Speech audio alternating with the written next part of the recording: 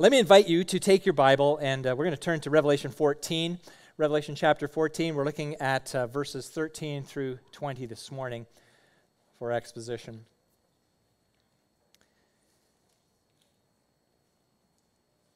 You're welcome to the church Bibles if you do not own your own Bible. And if you're one of our guests this morning, we're so glad you're here. If you don't have a Bible of your own, please, you can make the one in the chair rack in front of you. There's at least 3 in each row. You can make it your own. Take it. It's not stealing. Write your name in it. It's your Bible if you want it. We'd love you to have a modern translation of the Scriptures at hand. So that's good for you. All right. So let's give our attention to God's Word being read. Revelation 14, beginning in verse 13, through the end of the chapter. And I heard a voice from heaven saying, "Write this, blessed are the dead who die in the Lord from now on. Blessed indeed, says the Spirit, that they may rest from their labors, for their deeds follow them." Then I looked, and behold, a white cloud, and seated on the cloud one like a son of man, with a golden crown on his head, and a sharp sickle in his hand. And another angel came out of the temple, calling with a loud voice to him who sat on the cloud, "Put in your sickle, and reap, for the hour to reap has come, for the harvest of the earth is fully ripe." So he who sat on the cloud swung his sickle across the earth, and the earth was reaped. Then another angel came out of the temple in heaven, and he too had a sharp sickle. And another angel came out from the altar, the angel who had authority over the fire, and called with a loud voice to the one who had the sharp sickle, "Put in your sickle, and gather the clusters from the vine of the earth, for its grapes are ripe." So the angel swung his sickle across the earth and gathered the grape harvest of the earth and threw it into the great winepress of the wrath of God. And the winepress was trodden outside the city, and the blood flowed from the winepress as high as a horse's bridle for 1,600 stadia. Well, this is God's word. We're grateful for it. I need help. I believe you need help too. And we need to hear from the Spirit this morning, so would you join me in praying for just that? Now, Father in heaven, as your word lies open before us, we understand that it is the living and active text, and it acts on us in ways that your Spirit determines. And we know that for anything good to happen here, your Spirit must do the work. Father, as a mere man, I cannot do anything of eternal and lasting value here, so I need you to speak. I pray, plant your word in our hearts and bring about the effect that you desire to conform us to the very image of your Son, our Lord Jesus Christ. Give us all attentiveness of mind and readiness of heart to hear and respond in faith, so that Christ himself may be glorified among us and in our individual lives. And we pray in his name. Amen. Well, with September being here, kids are back in school. Now, the sweltering heat was supposed to give way to more moderate temperatures. It seems that we'll have to wait for that. But it's normal. We get how the seasons go. Those eventually will give way to some sub-zero wind chills that make us pine for the summer again, and we're all over at it again. But one of the markers that I've noticed, in particular this time of year, as we're heading through the fall, one of the markers for the season change that I note, and I'm not talking about the dates on the calendar, but what I observe is how once the corn gets to a place where it's tall and it turns brown, the harvesters come in and mow it all down. And I always feel just a little bit sad because, well, that means winter's coming, the fall's coming. Now, I recognize, being no farmer, that my perspective entirely misses the point. The harvest is what the farm wants. To him, it's a good thing. He doesn't worry about my mood about the corn coming down. He gets to harvest. And all things being equal, if good seed is sown, then there should be a good harvest. Now, of course, farmers also have to contend with weeds. They have to deal with them, whether that's through herbicides or technology. Ultimately, the fate of those weeds, the bad seed, is that they will be destroyed. Now, why do I say that? Why that opening illustration? See, as we look at the Bible passage before us, John has this vision. He hears a voice from heaven assuring him that there will be rest for those who die in the Lord. And part of that rest, I would take, is that it's to know. It's to know that everything will be made right when Christ returns.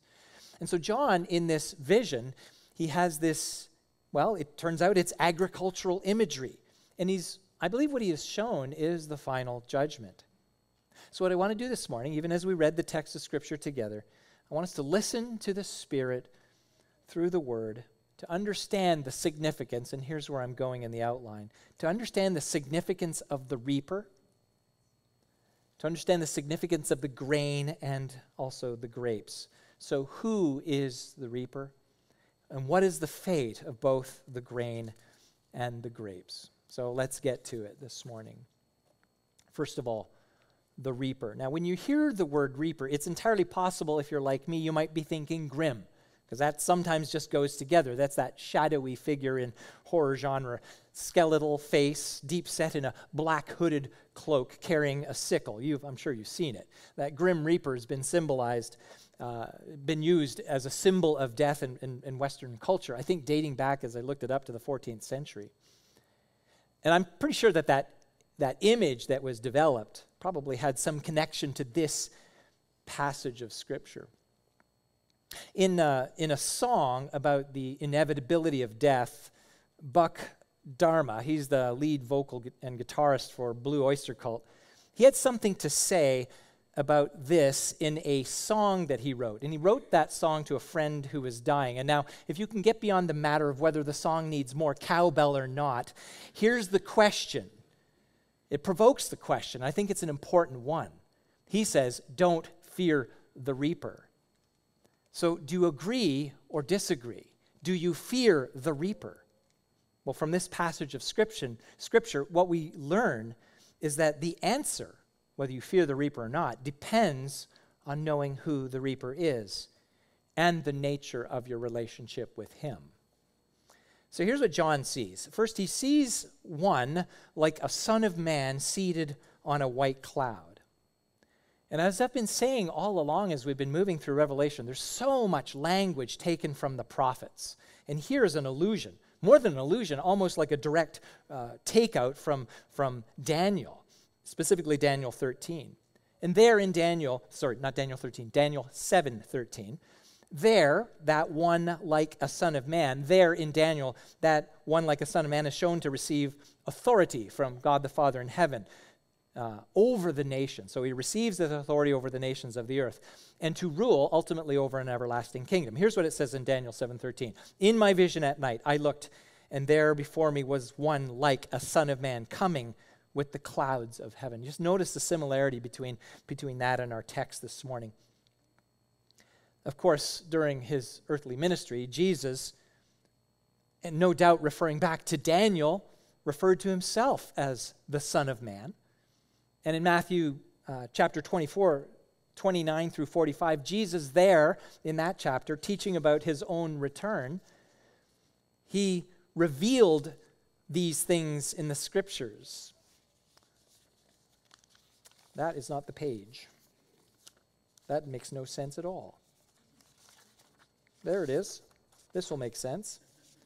He revealed there, sorry about that, about his own return. He described himself as coming on the clouds of heaven. And that coming, in that he would both be Redeemer and Judge. So coming on the clouds of heaven, Jesus in that chapter in Matthew 24, he revealed that he would come to both redeem and judge. Now, he taught that same truth with different imagery, and if you're familiar with the parable of the separating the sheep from the goats, it's the same idea. Now, back to John's vision. He has the Son of Man has this golden crown on his head, and I would suggest that depicts this ruling authority over his own people, but also over his enemies as well. And of course, as we recall reading it together, John also observes him holding this sharp sickle, really signifying that he is some kind of farmer, has the expectation of reaping a harvest. Reaping a harvest. Now, I take it here that what John sees in this this vision really is ultimately a depiction of the end of the age when Christ promised to return. He has the honor. He has the authority. He has the eternal right to judge the souls of men. So, as we think about, well, what do we do with this morning? I'll come back to the question. I mean, he's depicted here as the reaper. Do you fear him, or do you look forward to his return? And like I said, it all depends on your relationship with him. Just reinforcing this, and the apostles backed this up, this idea of both redeemer and judge. Preaching to Cornelius. This is Peter in the book of Acts, in chapter 10. Peter was preaching to Cornelius and his entire household. This is what Peter said to him. Here's how he testified about Jesus. He is the one appointed by God to be judge of the living and the dead. To him, all the prophets bear witness that everyone who believes in him receives forgiveness of sins through his name. Now, I take it here that Cornelius was likely a God-fearer, though a Gentile. He had some knowledge of the Scriptures. So, if I may paraphrase what Peter was saying, he said, look, this Jesus was the one, yes, he's the one who's judging the living, who will judge the living and the dead. He is the one who was prophesied in the Scripture, all the way back to Genesis 3:15. So I would take it that Peter's saying, look, if we pay attention to the Scriptures, we see that God did not spring this on his people.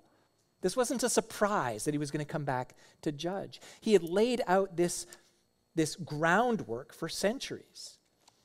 And he revealed these things in the Scriptures to enable you, Peter's saying to Cornelius, and really to us today. He revealed these things in the Scriptures to enable you to stand one day before the Son of God as judge on the final day. He would enable you to do that because he put your sin on himself. The Father in heaven took your sin, if you have trusted in Christ, and put that on the Son of God. So Jesus' first advent, if you will, was not initially a ministry of condemnation. One of the most memorized verses in the Bible, John 3:16. This is what follows it. Listen. John 3:17 and 18. For God did not send his Son into the world to condemn the world, but in order that the world might be saved through him. But here's the dividing line. Verse 18. Whoever believes in him is not condemned, but whoever does not believe is condemned already, because he has not believed in the name of the Son of God. Friends, everyone has some kind of relationship with God. Everyone does, whether they know it or not. That relationship is one either of friend or enemy. An enemy has no regard for the Son of God. A friend loves the Son of God and looks forward to his return. So which are you? Which are you? Are you a friend or an enemy? Now, you may be thinking you're neutral. Well, we can't be ambivalent about this at all. You're here, and that's a good thing. But listen, this happens in every church. And I don't know your heart, so I'm just generalizing here. Do not fake it. Do not fake it for the sake of looking good to the people around you. There are so many people who are attached to churches, but they do not recognize who Jesus for who he is. They do not recognize him for who he is as the Son of God. So let me urge you, do not go through the motions. Don't have a merely external religion. We see this passage of Scripture. I want you to see Jesus in his glory.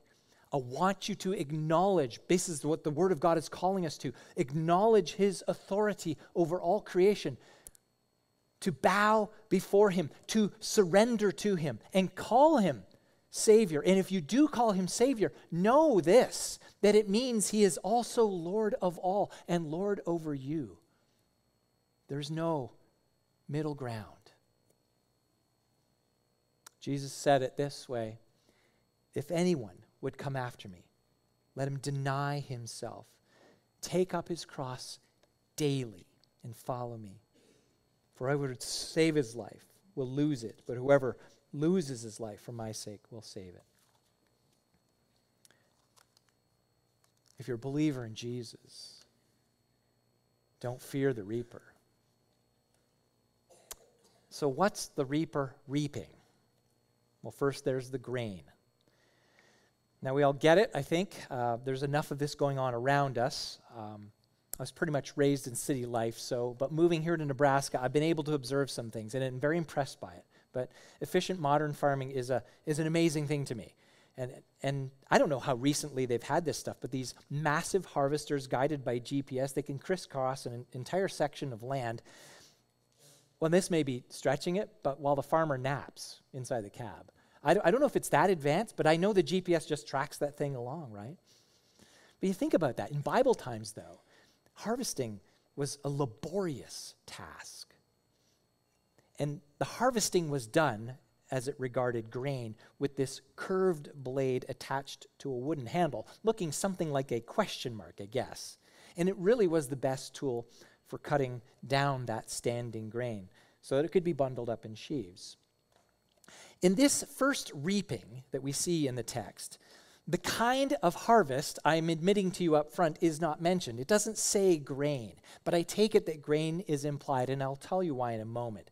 But looking at verse 15, John sees that an angel from the temple in heaven, symbolic, okay? It's imagery. An angel from the temple in heaven calls out to the Son of Man to begin reaping. And if you're reading this, and like me, it might beg the question for you, why is an angel commanding the Son of God? If indeed the Son of Man is the Son of God. Well, thinking about it, and of course reading up on it and seeing what others had to say about it helped me. The angel's not there on his own authority. Rather, what he is he's a messenger from the temple, and that's metaphorically really where God the Father dwells. So it would seem in this picture that it's the command of the Father mediated, brought to the Son of Man, brought to Christ through this angel. And what this shows, and it's just a picture of the submission of the Son of God to the Father. And it's in fact something Jesus spoke about in his earthly ministry.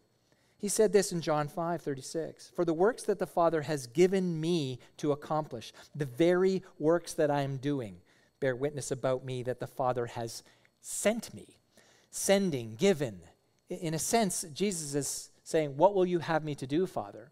Now, I don't want to get into all the theology between the relationship in the Father and the Son. That's certainly the matter of the Trinity well, there's much to be derived from the Bible. Well, we're not going to solve that. But at least in the relationship to the earthly ministry of Jesus, there was a sense of Jesus as the Son of God receiving from the Father what to do specifically. And further, that the Son needed to know from the Father when to begin reaping. I believe this is also an agreement, if indeed, as I take it to be, that this really is the end, right? Jesus, the Son of Man, the Son of God, is ultimately taking the instruction from the Father when to begin the reaping. And this is what Jesus said in the Olivet Discourse. Now, if you read there in Matthew, or Mark, this one in Mark 13, Jesus was speaking about the judgment, the day of the Lord, the judgment that was going to come upon Jerusalem and destroy it. That happened in 70 AD. But he also spoke of the future, when he'd come back. And he says this to his disciples, "But concerning that day or that hour," to get in the way of anybody who might be about date setting, okay, no one knows. Not even the angels in heaven, nor the Son, but only the Father. The Son doesn't know when he's going to begin reaping. So the Father tells the angel, tell the Son, it's time. The Father's the one who sets that time. Just before Jesus ascended to heaven, he said something similar, responding to the disciples and their question about when the kingdom of God would be fulfilled. He said this, "It is not for you to know times or seasons that the Father has fixed by his own authority." Now, some take it that these two reapings here are really parallel judgments. I do not see them that way. I see actually that this first reaping, that it's implied grain, is ultimately the harvest with great power and glory. sending out his angels with a loud trumpet call, gathering his elect from the four winds. That's Matthew 24. These are the ones whose names had been written in the book of life, chapter 13, verse 8. So the reason I take it to be a grain harvest is that Jesus often used that imagery. Well, at least he uses it once. He used that imagery in one of his parables about the kingdom. And listen to this. The kingdom of God is as if a man should scatter seed on the ground. He sleeps and rises night and day, and the seed sprouts and grows. He knows not how. The earth produces by itself first the blade, then the ear, then the full grain in the ear. But when the grain is ripe, at once he puts in the sickle, because the harvest has come. This imagery that Jesus used in the parable, I take it that this is part of what John is seeing here. So this ripe grain harvest. These are the citizens of the kingdom of God. And the Son of Man here is shown doing this reaping because they have been specifically given to him by his Father. So he's doing what the Father has given to him. And so the reaping commences because it's ripe. And I take it that this ripeness is really indicative of the total number of souls that the Father has elected from eternity past. These have come to faith in Christ. This is what Jesus said in the wilderness after he had fed the 5,000. Listen to these words. All that the Father gives me, he's talking about people, will come to me. And whoever comes to me, I will never cast out. All that the Father gives me. So in fact, there's this list, the book of life. They will come to me. And whoever comes to me will not be cast out. And when they all do come to him, it's ripe. And with a swing of the sickle, the earth was harvested. Verse 16. And the grain, or as it says back in chapter 14, verse 4, the first fruits of God, the ones that have been redeemed from mankind, they're brought into the eternal storehouse of God. Now, take a little time for some self-reflection here. How do you know if you'll be in the grain harvest? How do you know you will be numbered among the elect? I'll take you back to verse 13b. We started this. After the angel announces the blessing on those who die in the Lord, the Spirit agrees and says this. He says, blessed are those who die in the Lord. The Spirit agrees and says, yes, says the Spirit. They will rest from their labor, for their deeds follow them. Their deeds follow them. The ones who rest from their labor, the ones who get relief from living this metaphorical Babylon, they're the ones whose deeds will follow them. And it's not stated here, but I take it based on other parts of the Scripture that the Spirit is saying that their faith in Christ was proved in good works, in genuine repentance for sin, in loving God, heart, soul, and strength, truly loving neighbor as self, seeking to imitate Christ in character. Not perfected, that would be not possible in this life, but certainly on a trajectory of progressively learning to live a life set apart from Babylon and the beastly values. And this is possible, brothers and sisters in Christ. This is possible for you because of God's grace. That same power to mark you as a child of God is the same power which is at work within you. God's grace to save you is also his grace to conform you to the image of Christ. I love this in Titus, chapter 2, 11 through 14, stating what has been accomplished in Christ, really the effect of the gospel. For the grace of God has appeared, bringing salvation for all people. God's grace. Jesus died for your sins. He rose again. He assures you of eternal life if you trust him. God's grace has appeared. It brings salvation. It marks you for eternity. Then he continues in verse 12, training us to renounce ungodliness and worldly passions and to live self-controlled, upright, and godly lives in the present age, waiting for our blessed hope, the appearing of the glory of our great God and Savior, Jesus Christ, who gave himself up for us to redeem us from all lawlessness and to purify for himself a people for his own possession who are zealous for good works, people whose deeds follow them, the blessed in the Lord, the ones who die in Christ. That's possible, brothers and sisters. And we look at our lives, think, why do I not measure up? And maybe right now you're in a trajectory where you just see this, you believe Jesus is Savior, but you don't behave like he's Lord.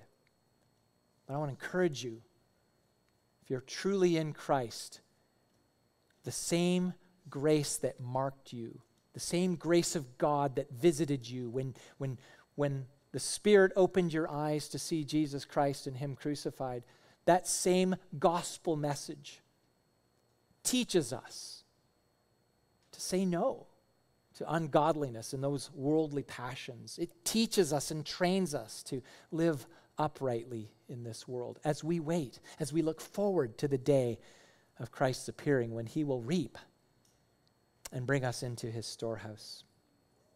Now, I take it that much of John's vision and revelation describes things that will soon take place, even as he says in the beginning of Revelation. And these, for us, most things have been happening, I take it, in the world since Jesus was raised from the grave and ascended to heaven. But this part of the vision, that was future to John, and it is yet future to us. Christ has not returned as yet. But be assured of this. He will return.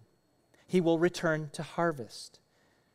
And so we need not fear the reaper. It will be a glorious day of ingathering for the whole people of God. But until that day, we've got to take the exhortation. Until that day, that exhortation back in verse 12. Here is a call for the endurance of the saints, those who keep the commandments of God and their faith in Jesus. This is what we are to do, brothers and sisters, as we live in this metaphorical Babylon with the beastly influence all around us. Seek to live for Christ set apart, pursuing holiness, having his word on our minds and on our lips and in our hearts. And so we endure. We're called to endure. Well, finally, that second reaping are the grapes. We'll look at that. Now, the Bible's massive influence on Western literature is undeniable. So it's no surprise that people who may be unfamiliar with the Bible, unfamiliar with its sayings, its metaphors, they would understand that the crushing of grapes is ultimately a picture of divine judgment. Maybe in a previous generation, maybe not presently, but think of John Steinbeck's novel, Grapes of Wrath. That comes to mind. It's not hard to make that mental connection, right? The shedding of blood and the wine made from crushing grapes. That's that obvious connection. And it was obvious to the disciples who, when Jesus at the Last Supper took a cup of wine and said, "This is the new covenant in my blood." They had been steeped in the law where the blood of the animals sacrificed at the temple would be an atonement of sorts for their sin. A temporary one, to be sure. So that picture of grapes crushed and blood, it's not lost on most people. Now, turning again to John's vision, he sees now another angel coming from the temple in heaven. This angel also has a sharp sickle. So there's that angel. But then there's another angel, and I think this is perhaps the same one who reported to the Son of Man to begin the first harvest. He now instructs this angel with the sickle to gather the grapes. This angel had charge of the fire from the altar in heaven. And this is where the imagery starts to get piled on.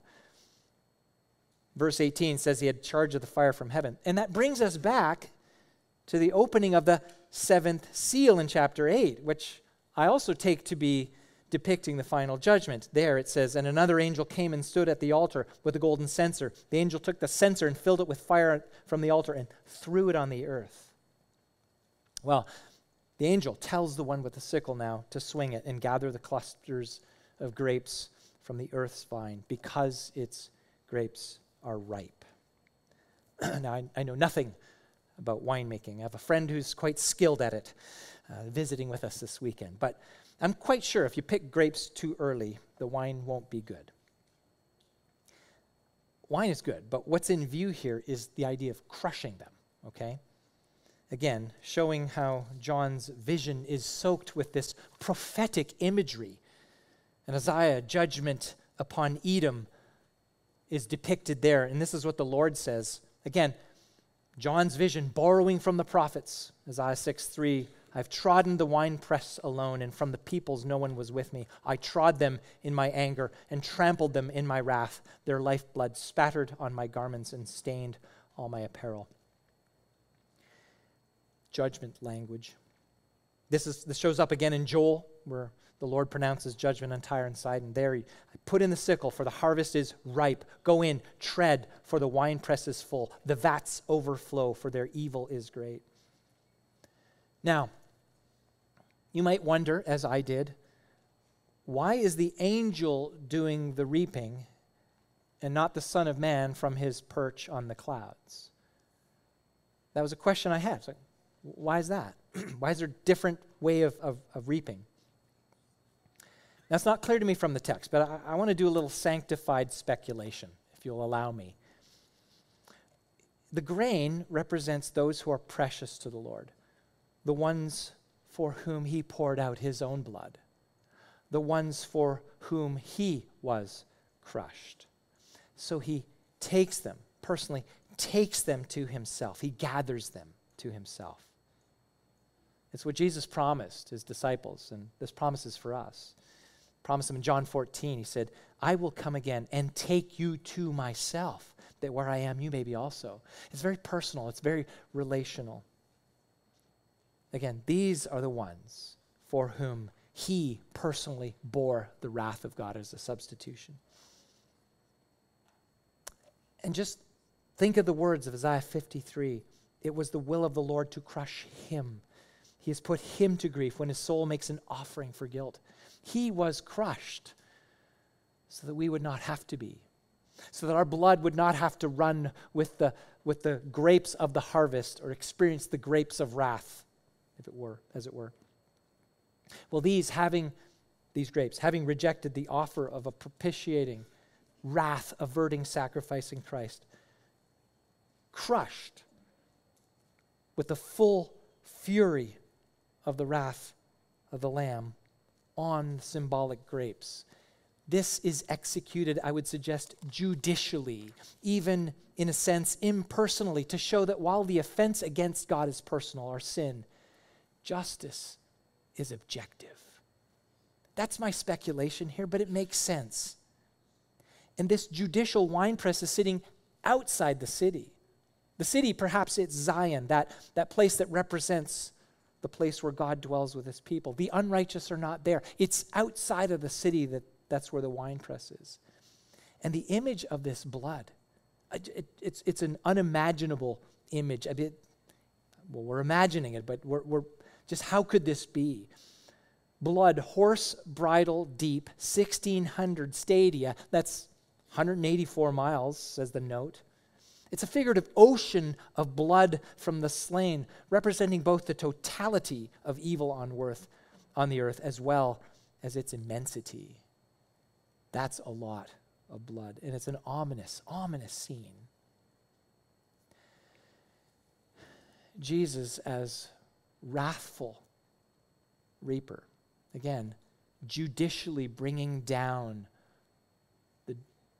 the due and just punishment on all those who are his enemies. It's sad. It's sad, especially in this day and age, how many people have crafted an image of Jesus in their mind that limits him to healer, teacher, and tragic hero. Judge is certainly not a popular way to think of Jesus. And this, we get excited, and I'm not questioning the faith of these people, but we get excited when famous people, maybe people in professional sports or artists in music or movies, and they testify maybe about their own faith in Jesus. I've seen a few of these lately. And they talk about Jesus helping them accomplish their goals. They talk about Jesus giving them a higher purpose in life. They talk about Jesus helping them turn away from addiction or learning to love others. Good things, to be sure. But rarely, if ever, rarely do we hear anybody describe what John so vividly describes in his vision. We have lost the idea of a judging Son of God. If Buck Dharma from Blue Oyster Cult knew the truth, then he might have written the song to his friend, "You should fear the reaper." If you don't know Christ, fear the reaper. And I'm guilty of this too. Perhaps in our evangelistic efforts, I wonder sometimes if we're only telling part of the story. Christ is indeed at the same time our greatest hope, but he could be your worst nightmare. John the Baptizer, in introducing him, he understood the good news of the gospel because it's a genuine rescue from the bad news. See, receiving Jesus as Savior, it's like, well, your life's okay, but it could be really much better. No, Jesus as Savior is Savior from condemnation. Jesus wants to save you from himself. And he's given all of this time until he returns to see him as Savior, to bow to him as Lord, so that when that day comes and you will delight in his return. But if in all that time and over all those centuries, people refuse to turn to him, he will come back as judge. John said this, the baptizer, he will baptize you with the Holy Spirit and fire. His winnowing fork is in his hand to clear his threshing floor and to gather the wheat into his barn. That's good. But he will burn up the chaff with unquenchable fire. I'm trusting that most of you are in Christ this morning. I'd like to believe that. If you're watching today on the live stream, or if you pick up this video at some point in the future, Jesus will return to judge. And if you've not bowed the knee in joy, in expectation, in trust, you will bow the knee in horror. I realize this sounds all fire and brimstone-y, but this is what we see here in Revelation. This is what John is being shown. This is from Jesus to John. Write this down. Well, that day of harvest may be the next day, a year, several years, several generations. We don't know. But know this, Christ the Reaper will return, and he'll gather his own to himself, and he will judge his enemies. So brothers and sisters in Christ, we're all going to stand before him who will judge the living and the dead. All of us will.